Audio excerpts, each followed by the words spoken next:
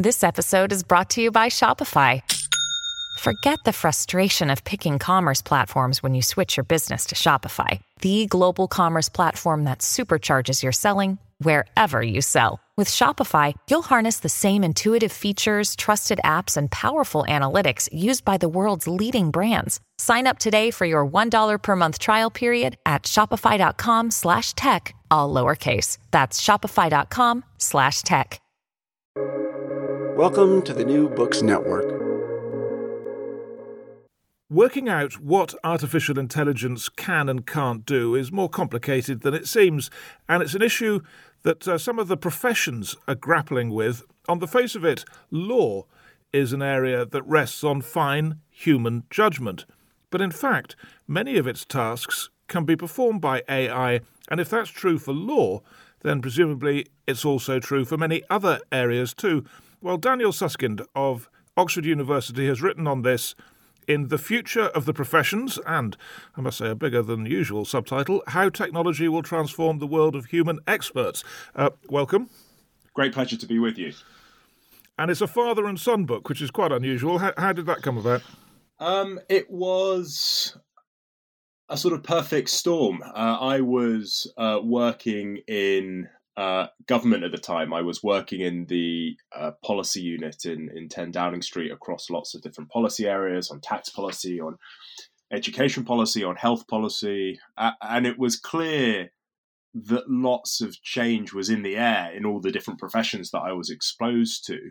At the same time, my dad had been working on thinking about the impact of technology and artificial intelligence in the legal profession for almost 40 years. He wrote his doctorate back in the 1980s on artificial intelligence in the law. And so one of the observations he made was that, after talking to an audience of lawyers, at the end, a stray doctor, a stray teacher, a stray accountant, a stray architect would come up and say, look, what you're talking about in the professions, in the legal profession, it's all very interesting, but it applies equally well in our profession too. And so we had this idea of joining forces to look at the professions more generally based on these experiences that we had. And that's exactly what we did. And the result was this book, The Future of the Professions. And I notice you use the phrase technology and AI. So there's a difference, right? And we're talking on a thing called Zencastr, which is technology. And it enables us, you're in Oxford, I'm in London, and it sounds pretty good. But AI is different. What's the difference? It's an artificial distinction. It just, artificial intelligence is clearly one type of technology. It just seemed to us that something so interesting and something so distinct was happening in the world of artificial intelligence that it was worth drawing a distinction between the sorts of more commonplace technologies that we might be familiar with and what was happening in the world of artificial intelligence. And I think since we wrote that book in 2015 and we revisited it in an updated edition just a few months ago, I think that distinction has turned out to be a useful one, because clearly something important and something distinctive has been happening in the world of artificial intelligence. But can you pin that down for us? Is it the sort of processing of mass data or something, or what is it? I mean, to put it bluntly, these systems, which are based on various techniques, these artificial intelligence systems, are taking on more and more tasks that until recently we thought only human beings alone could ever do. Making medical diagnoses and driving cars, drafting legal contracts and designing buildings, composing music and writing news reports. All of these advances, these encroachments on to activities that the professions do that until recently we thought only human beings could do, they're driven by artificial intelligence. And so it was that sort of sense that these AI systems were doing something quite different that made us want to look at it a little bit more closely. Okay, so I didn't really realize that. Basically what you're saying is that artificial intelligence is just very advanced technology. There's technology and there's very advanced technology. There's nothing specific to the nature of artificial intelligence that helps you sort of hive it off from other technological developments. No, I mean, if you ask me what has driven the progress in artificial intelligence, I'd say three things. It's one, extraordinary advances in processing power. Two, it's extraordinary advances in data storage capability. And three, it's impressive advances in algorithm design, in the sort of instructions that we set these systems to follow. There is nothing particularly special about each of those things. If you were to, all of them are driven in part by technological progress. It's just that the impact of artificial intelligence is so, as a particular example of technology, it's just so profound that we thought it was worth looking at in a distinct way. Okay, well, let's go through some of the different areas, the different professions, and just hear your view, having thought about this and written this book. What you've worked out really as to where AI and this advanced technology can play a role. So, lawyers, judges famously have to judge, right? And they have to make these very, very sort of subtle, nuanced decisions. Presumably, technology can't really do that. And I think one of the things, just to sort of step back for a moment, I mean, one of the observations that we make, having spent a lot of time talking with professionals and spending time in the professions, is that professionals and sort of defenders of the professions often make what we call the sort of argument from hard cases, which is to identify a particular task or individual activity which is very hard to automate in the professions, and then to sort of reason back from that because of that, that profession is somehow immune or insulated from technological change. And you see professionals of all different stripes doing this, going to the particular activity that they do, which is very hard to automate, and then arguing that they're protected from technological change. And this is just a mistake that applies across the professions. No profession is a sort of monolithic, indivisible lump of stuff. When you look under the bonnet of any job, any professional job, even the most expert ones, what you see is a wide variety of different tasks and different activities. And so thinking from the bottom up in terms of individual tasks rather than the top down in terms of entire jobs is very helpful. And so if you take the legal example, it's certainly true that there are some individual tasks that lawyers do, which are quite hard to see how they might be automated anytime soon. But that's not everything a lawyer does. If you look at the job of a sort of a standard lawyer, things like document review, document assembly, document retrieval, these sorts of activities make up a big part of what it means to be a lawyer, and yet they're precisely the sorts of activities where these technologies are encroaching. But, and it goes to your question before about what's so special about artificial intelligence, what we see is that these technologies are now not only taking on what economists would call the routine activities, and in law, those tasks that I just mentioned are good examples. They're also taking on the non-routine activities, the sorts of activities that until recently we would have thought were hard to automate. So, Lex Machina, for instance, it's a system that's said to be able to predict the outcome of patent disputes as accurately as many patent lawyers.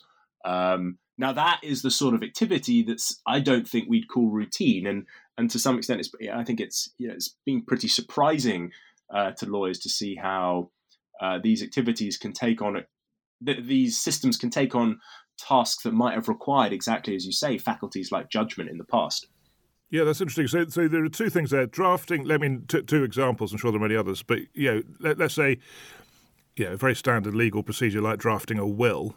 You could put some inputs into it and AI would come out with a pretty workable will. It may be a lawyer needs to read it to check, but it's going to be pretty good. And then you can predict judicial decisions, really. And there are systems that do that sort of predictive activity. I think one of the interesting things that comes up in the legal profession is less the technical question of what these systems and machines can and cannot do, but more the sort of moral questions about whether or not, even if it's technically feasible, whether or not it's morally permissible. So just to give you an example, there are systems and machines at the moment that help inform parole decisions in the United States. They're already used. And, some people might feel uncomfortable about that. Others might feel more comfortable. But how would we feel, for instance, about a system that's making decisions about life sentencing, for instance? I think people would feel far more uncomfortable about that. And those are less questions about technical limits, and they're more questions about moral limits. And I think in the legal profession, it's a good example of where the moral limits on these technologies will get in our way far quicker than the technical limits do. And presumably that's partly because there will always be hard cases where a human would say, well, yeah, we've got to take that into account, some particularly unusual set of circumstances perhaps, and make this, counterintuitive judgment. Isn't that part of it? Certainly. And there are hard cases which we might think require human judgment or human reflection and creativity in resolving.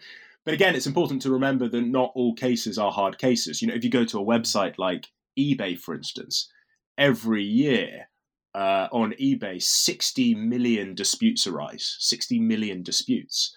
And they're resolved online without any traditional lawyers using what's known as an e-mediation system. So just to put that 60 million in context, that's 40 times the number of civil claims that are filed in the entire English and Welsh justice system. It's 3 times the number of lawsuits filed in the entire US legal system. They're resolved on this one website without any traditional lawyers. A lot of legal disputes are not of the hard, obscure type. They're relatively routine. And at the moment, if we're honest and frank with ourselves, the legal profession does not do enough in providing people knowledge about their legal entitlements and support in resolving them. And so one of the hopes is that these sorts of technologies in the legal profession might provide more access to justice. It was the main, one of the most important motivations in writing this book, The Future of the Professions. It was actually, when we started looking at it, less about what it meant for the future of lawyers and the future of legal practice, and far more about what it meant for customers and clients of traditional legal providers. Our motivation was based on a sense that the legal profession wasn't doing a good enough job as it traditionally stood, and we were interested in how we could use technologies to do things quite differently. It's quite amazing what you just said about eBay. And in that, was it 40 million? And 60 million. 60 million. And out of that 60 million, I mean, are there some cases that are so hard that eventually it has to go to a human to be resolved? Yeah. So if I remember correctly, of the 60 million, I think 52 million are resolved without any human interaction or any sort of human intermediation at all. And then the remaining 8 million require some kind of human mediation. But what's quite interesting is that those human beings who are involved in that mediation are not traditional lawyers. They're different types of people. And this is another argument of the book, which is that technology doesn't just simply destroy work. Often what it does is it changes the tasks and activities involved in solving problems. And as a result, just quite different types of people with different types of skills and capabilities are required to do that work. In this case, people that don't necessarily look a lot like traditional lawyers. So we've talked about the legal profession, AI and advanced technology in the medical profession. What happens? What's happening there? I think one of the most interesting pieces of progress is in medical diagnostics. There are systems. A system was recently developed at Stanford that if you give it a photo of a freckle, it can tell you as accurately as leading dermatologists whether or not that freckle is cancerous. A system was developed by DeepMind, the artificial intelligence company based in London, now owned by Google. It can diagnose up to 50 different eye problems as accurately as leading ophthalmologists. I think some of the, as I said, for me, when I look at the medical profession, some of the most exciting things that are happening are with respect to diagnosis, as I've just described. Yeah, but I mean, presumably not just as accurately, but more accurately, because if the doctor, I don't know, has a bad day or is distracted, they may make a false judgment, whereas the machine will be more reliable. Well, quite.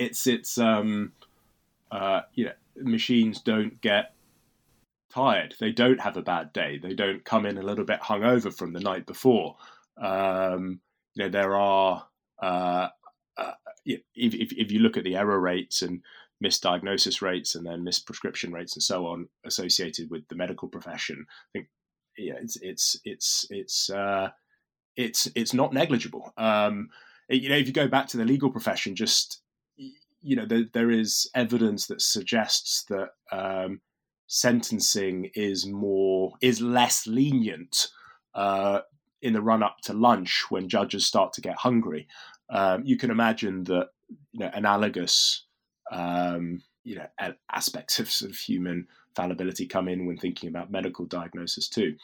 It does raise an interesting point though about what the benchmark is, what the standard is to which we're holding these systems. I mean, many people from experience, when they hear that these medical diagnostic systems aren't perfect, that they do make mistakes sometimes, are outraged and they're furious. But to hold these systems to a standard of perfection is exactly as you're suggesting, I think, to hold them to a higher standard than we hold our fellow human beings, our fellow human doctors. So you say you're looking at this from the point of view of the client of the lawyer, or presumably in this case the patient. And I can imagine that many patients would actually, if they were told a machine is that reliable, would prefer have the machine do it because they think, well, there's no chance of the doctor getting it wrong because they're having a bad day. But there will be other aspects of medical practice where they will want to see a doctor rather than a machine. Have you sort of worked out where that distinction lies? Yeah, I think that's right. I think in many cases in the professions, I don't want to say things like the personal touch or empathy are unimportant. I don't think they're unimportant at all. But I think in many cases they are overrated in the professions. I was once talking to a group of accountants, and a particularly boisterous accountant stood up and said, "Look, Daniel, you don't understand. My clients come to me because they want the personal touch. They want me to look them in the eye. They want the supportive hand on the shoulder." And I said to him, "Look, actually that isn't why your clients come to you. They come to you because they want their taxes done efficiently and effectively. And if they can find a way of doing it that's more affordable than you, then I think they'll probably go with that rather than coming to see you and the personal touch." In the medical profession, I think that sort of reasoning is, I think it's true for some things that medical practitioners do, but certainly not all of them.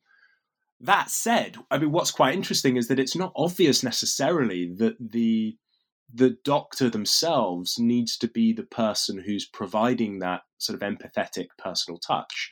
One of the things we write about that's happening in the professions is that more and more professional work is being what we call decomposed or disaggregated into all the different tasks and activities that make it up. So you can imagine that one day in the future, you go to a hospital, a GP surgery, whatever it might be, and you are met by a nurse practitioner who, with one of these diagnostic systems, is able to provide the sort of expert insight that might have required a doctor in the past, but is also able to offer the sort of empathetic support that, if we're honest with ourselves, actually quite a lot of domain experts, subject matter experts, doctors being one of them, the sort of empathetic support that actually a lot of doctors lack. And it's quite an interesting opportunity to sort of break down the different tasks and activities and allocate them to different types of people using these technologies. Many of the people listening to this podcast are academics, and they'll be teaching students.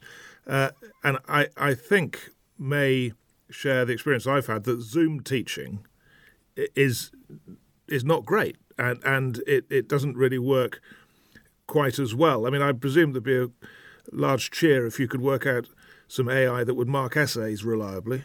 But what can you do in teaching?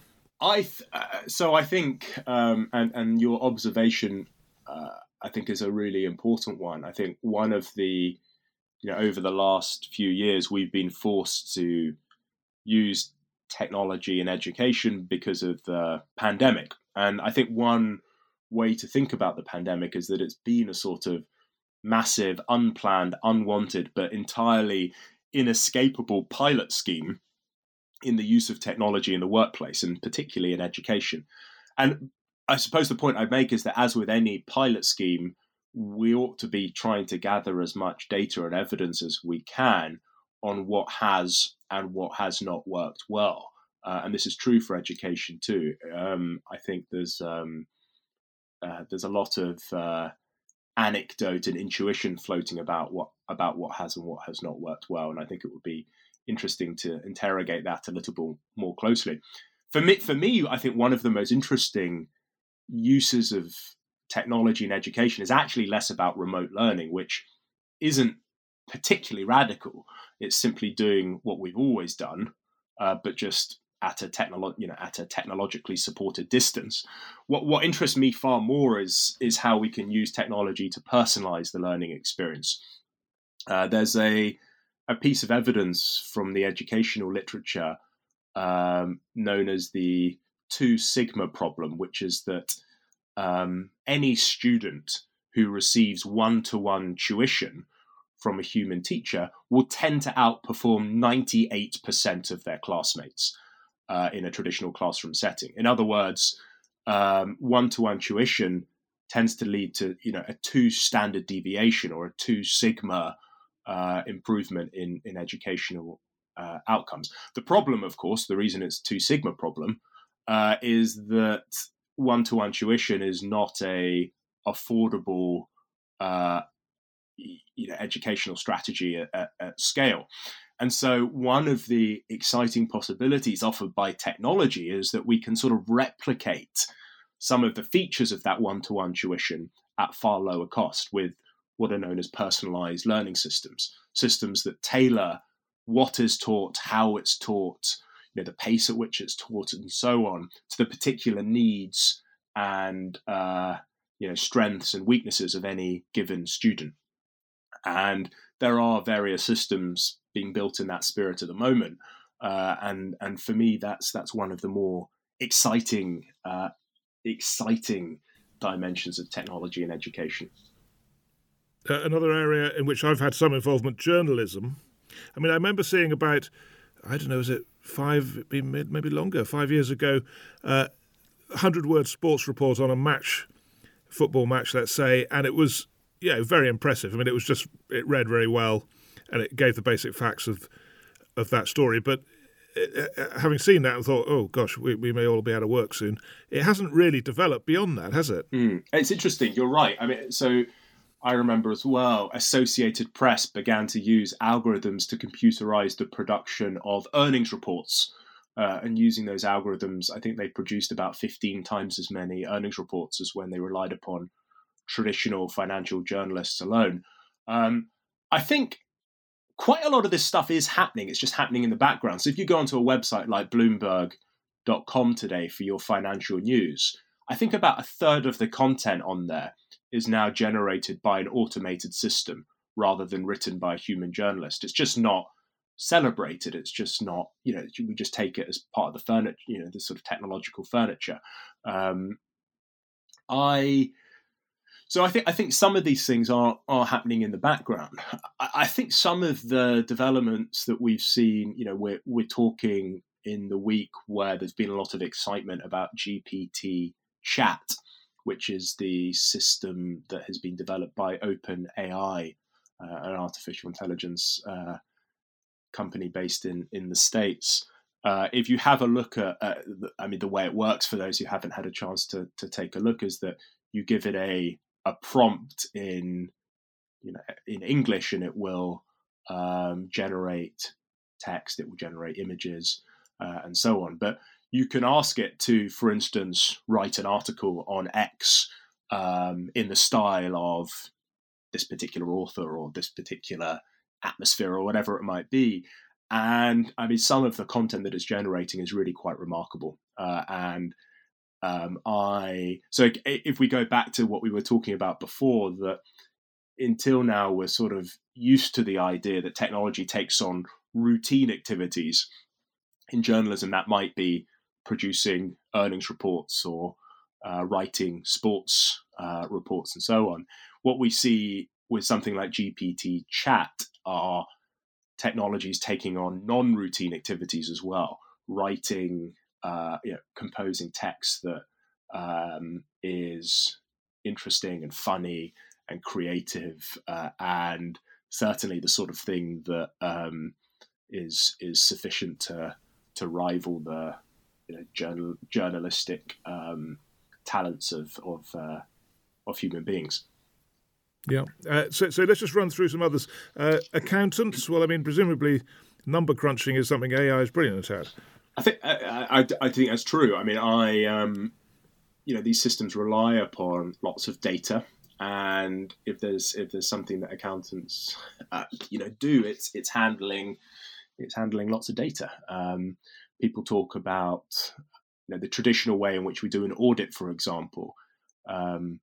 Far too many financial transactions to review them all. So you take a small sample, you've got methods for trying to ensure that sample's representative, and then you extrapolate and you draw broader conclusions about the general health of a company based on that narrow snapshot. We're seeing changes to that. We're seeing companies trying not to take little snapshots and extrapolating, but instead trying to run algorithms through entire bodies of transactions, entire populations of transactions, hunting for irregularities and inconsistencies in that way. We're also seeing a move towards continuous auditing. Again, quite interesting, rather than taking snapshots at particular discrete intervals through the year, perhaps a quarter, perhaps every half year, perhaps annually.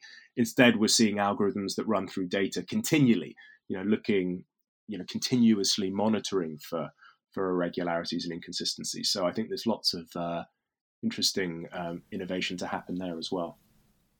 Architecture. Tell us about the Hamburg Concert Hall.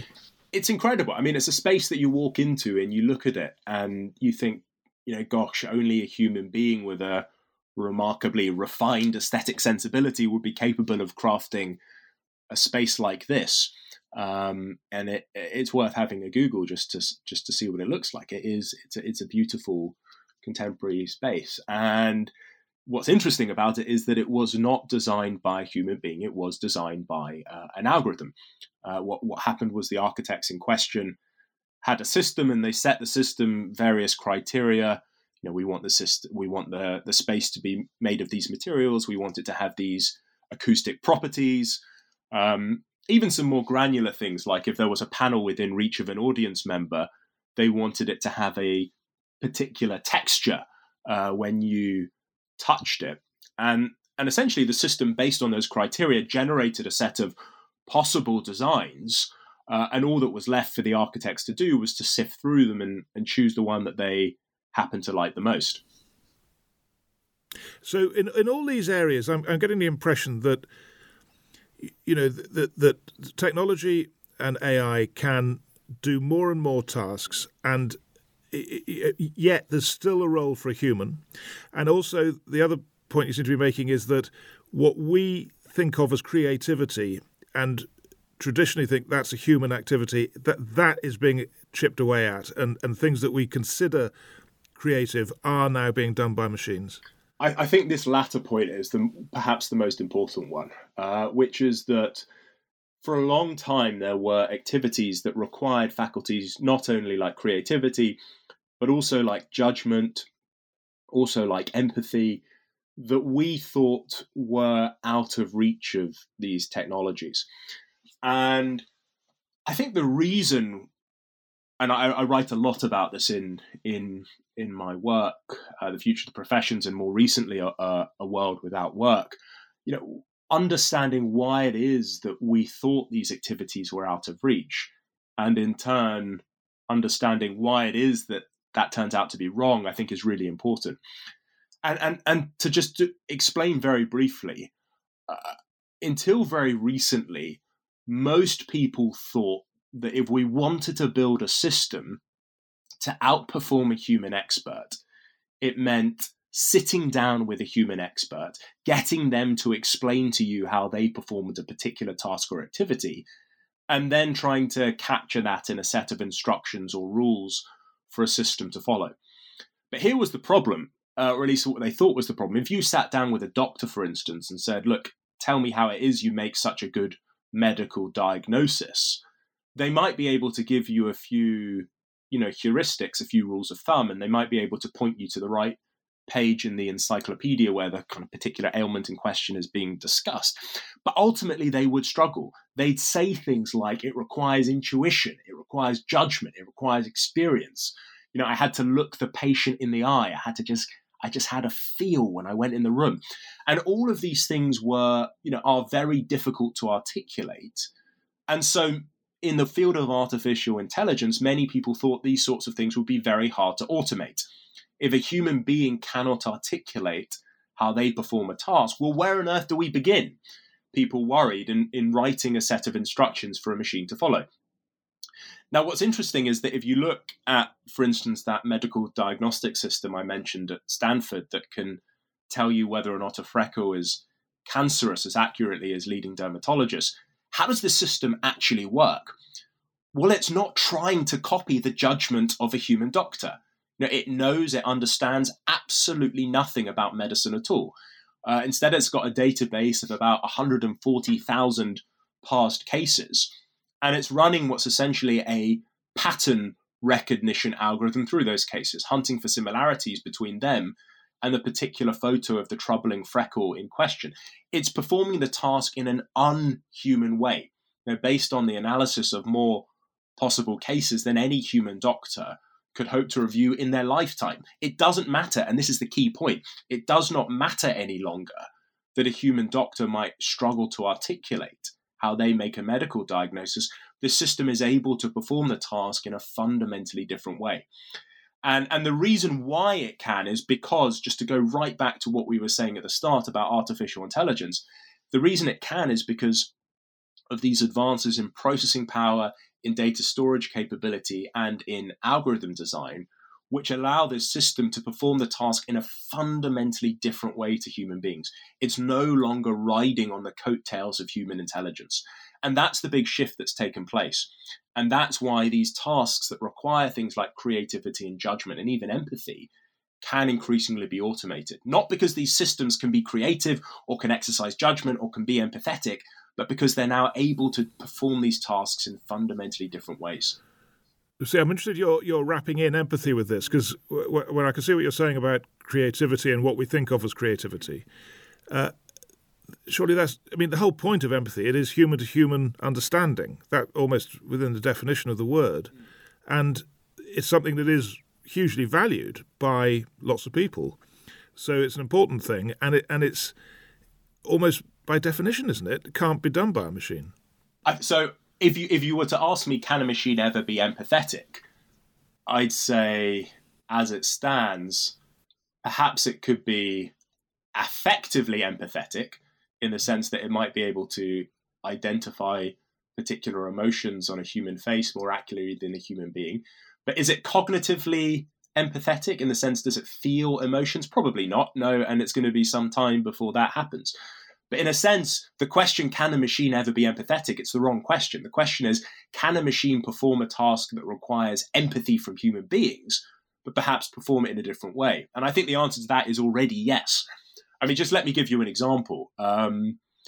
Joseph Weizenbaum, who was one of the founding fathers of artificial intelligence, wrote a book called Computer Power and Human Reason, which is sort of a autobiographical book of his experience in the field of AI. And he opens that book with the story of a system that he built called ELIZA. And it was a system that he built as a bit of a joke. It was meant to imitate what would happen. It was meant to imitate a sort of a psychoanalyst. So you'd sit down with ELIZA and it would say, how are you feeling? And you'd say, I'm feeling well.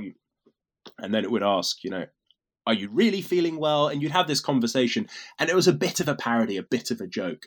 And he asked his secretary to come in and have an interaction with this system. And she sat down and she knew full well the spirit in which this system had been built.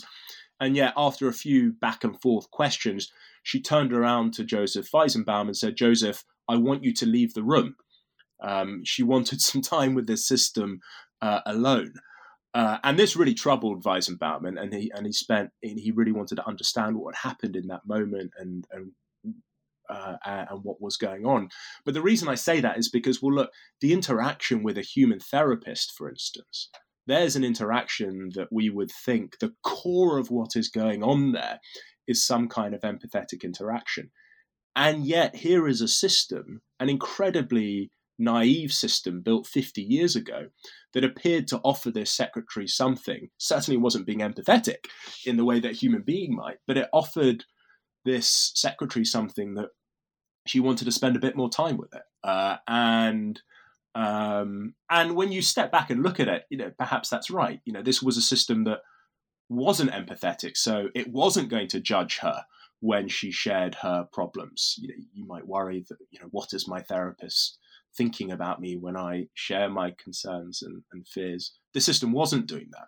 And so we could, write a list of how the system might be performing the task in a different way. But I suppose that's the point, which is that even tasks that require empathy from human beings, it might be possible to perform them in different ways in the future through technology. We haven't talked about or used the word originality in all of this. So I think there's someone called Lady Lovelace who I've not come across before. So who's Lady Lovelace and what's her objection? Well, it's the Lady Lovelace objection to the issue of originality comes up when we're thinking about the faculty of creativity.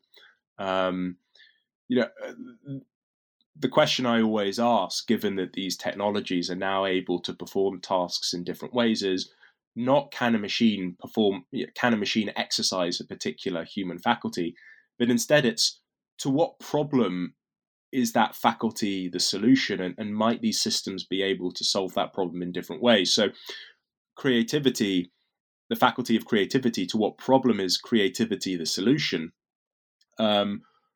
Well, the problem that we're trying to solve when we use our creativity is one of originality. When we want something novel, when we want something new, when we want to be taken by surprise, that's when we bring our creativity to bear.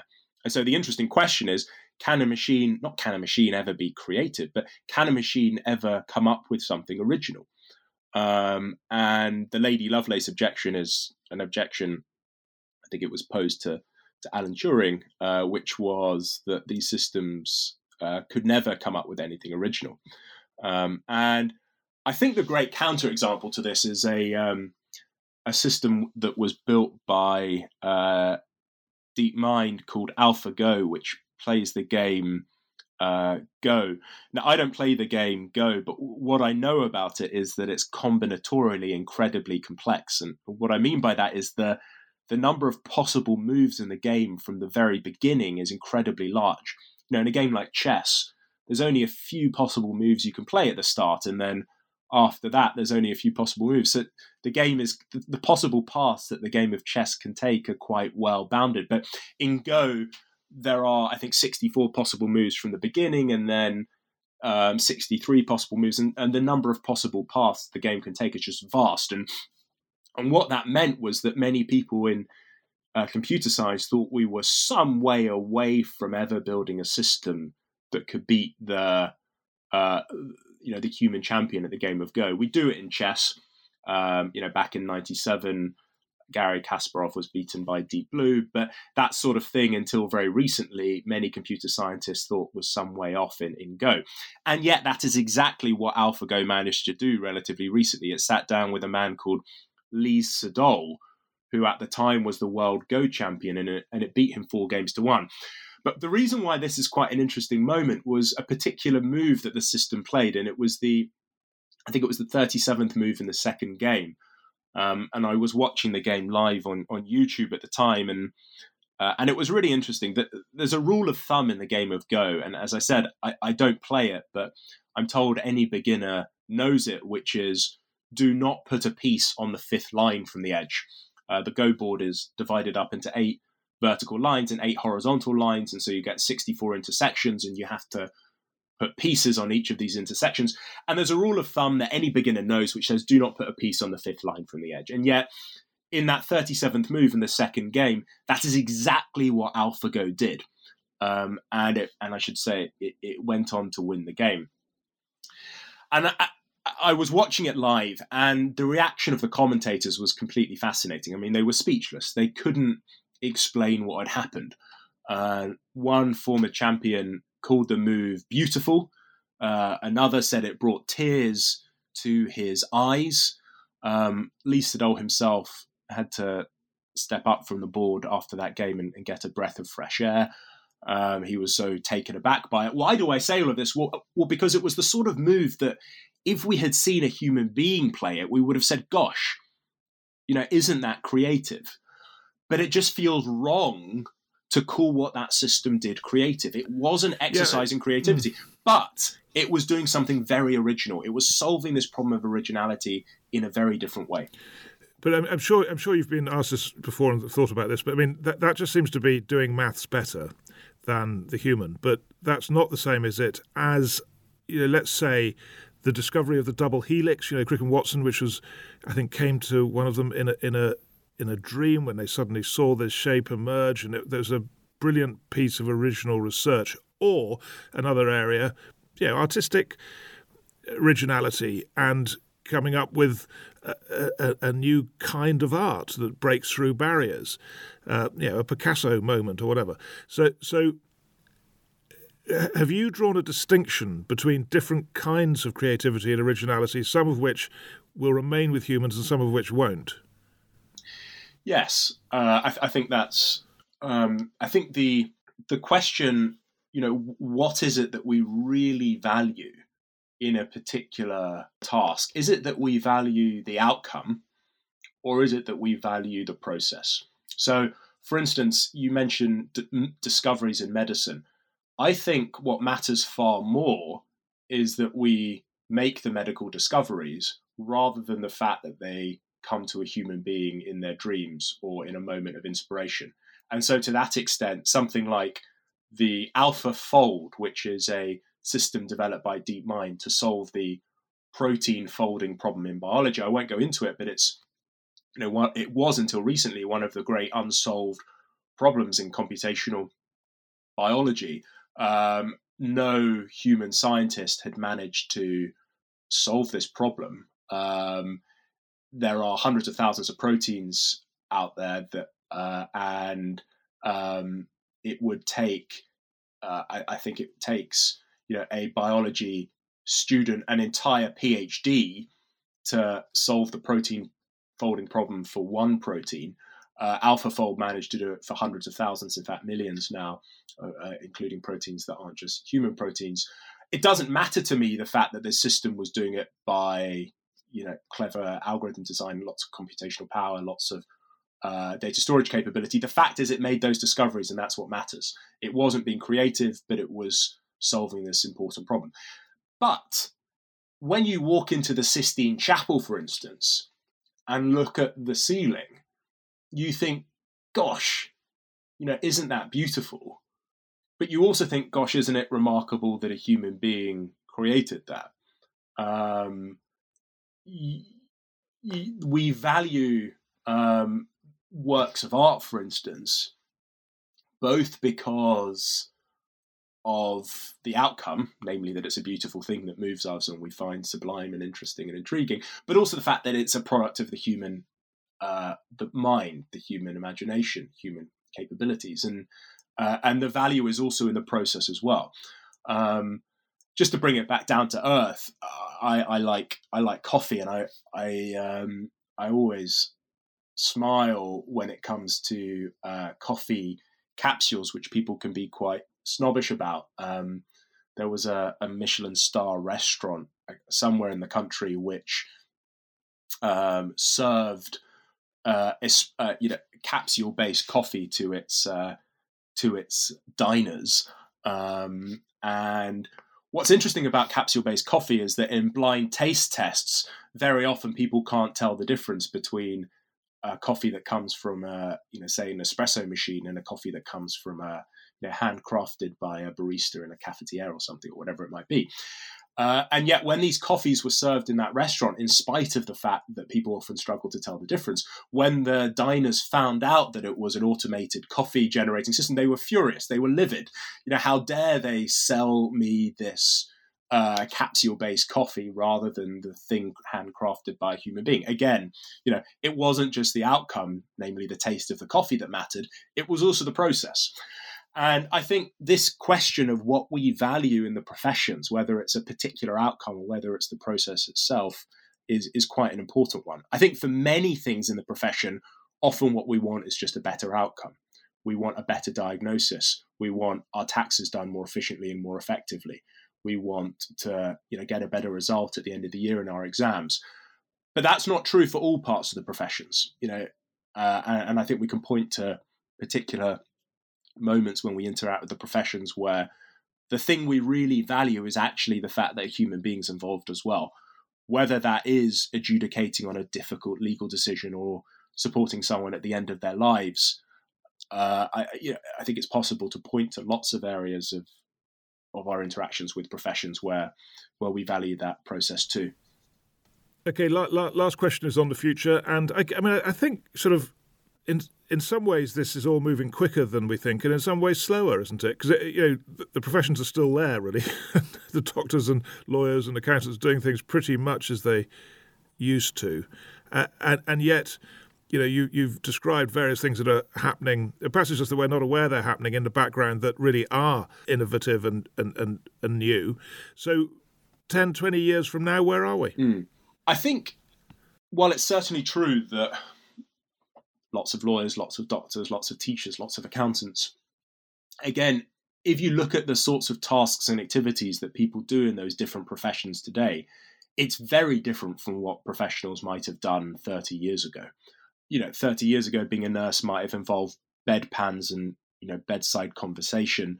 Today, able to make prescriptions and even perform, minor surgeries. And I think that's the technological story of the next decade or two in the professions, not a story of mass unemployment, but a story of almost mass redeployment, a really significant change in the sorts of tasks and activities that people will have to do to solve the sorts of problems that traditionally professionals alone have solved.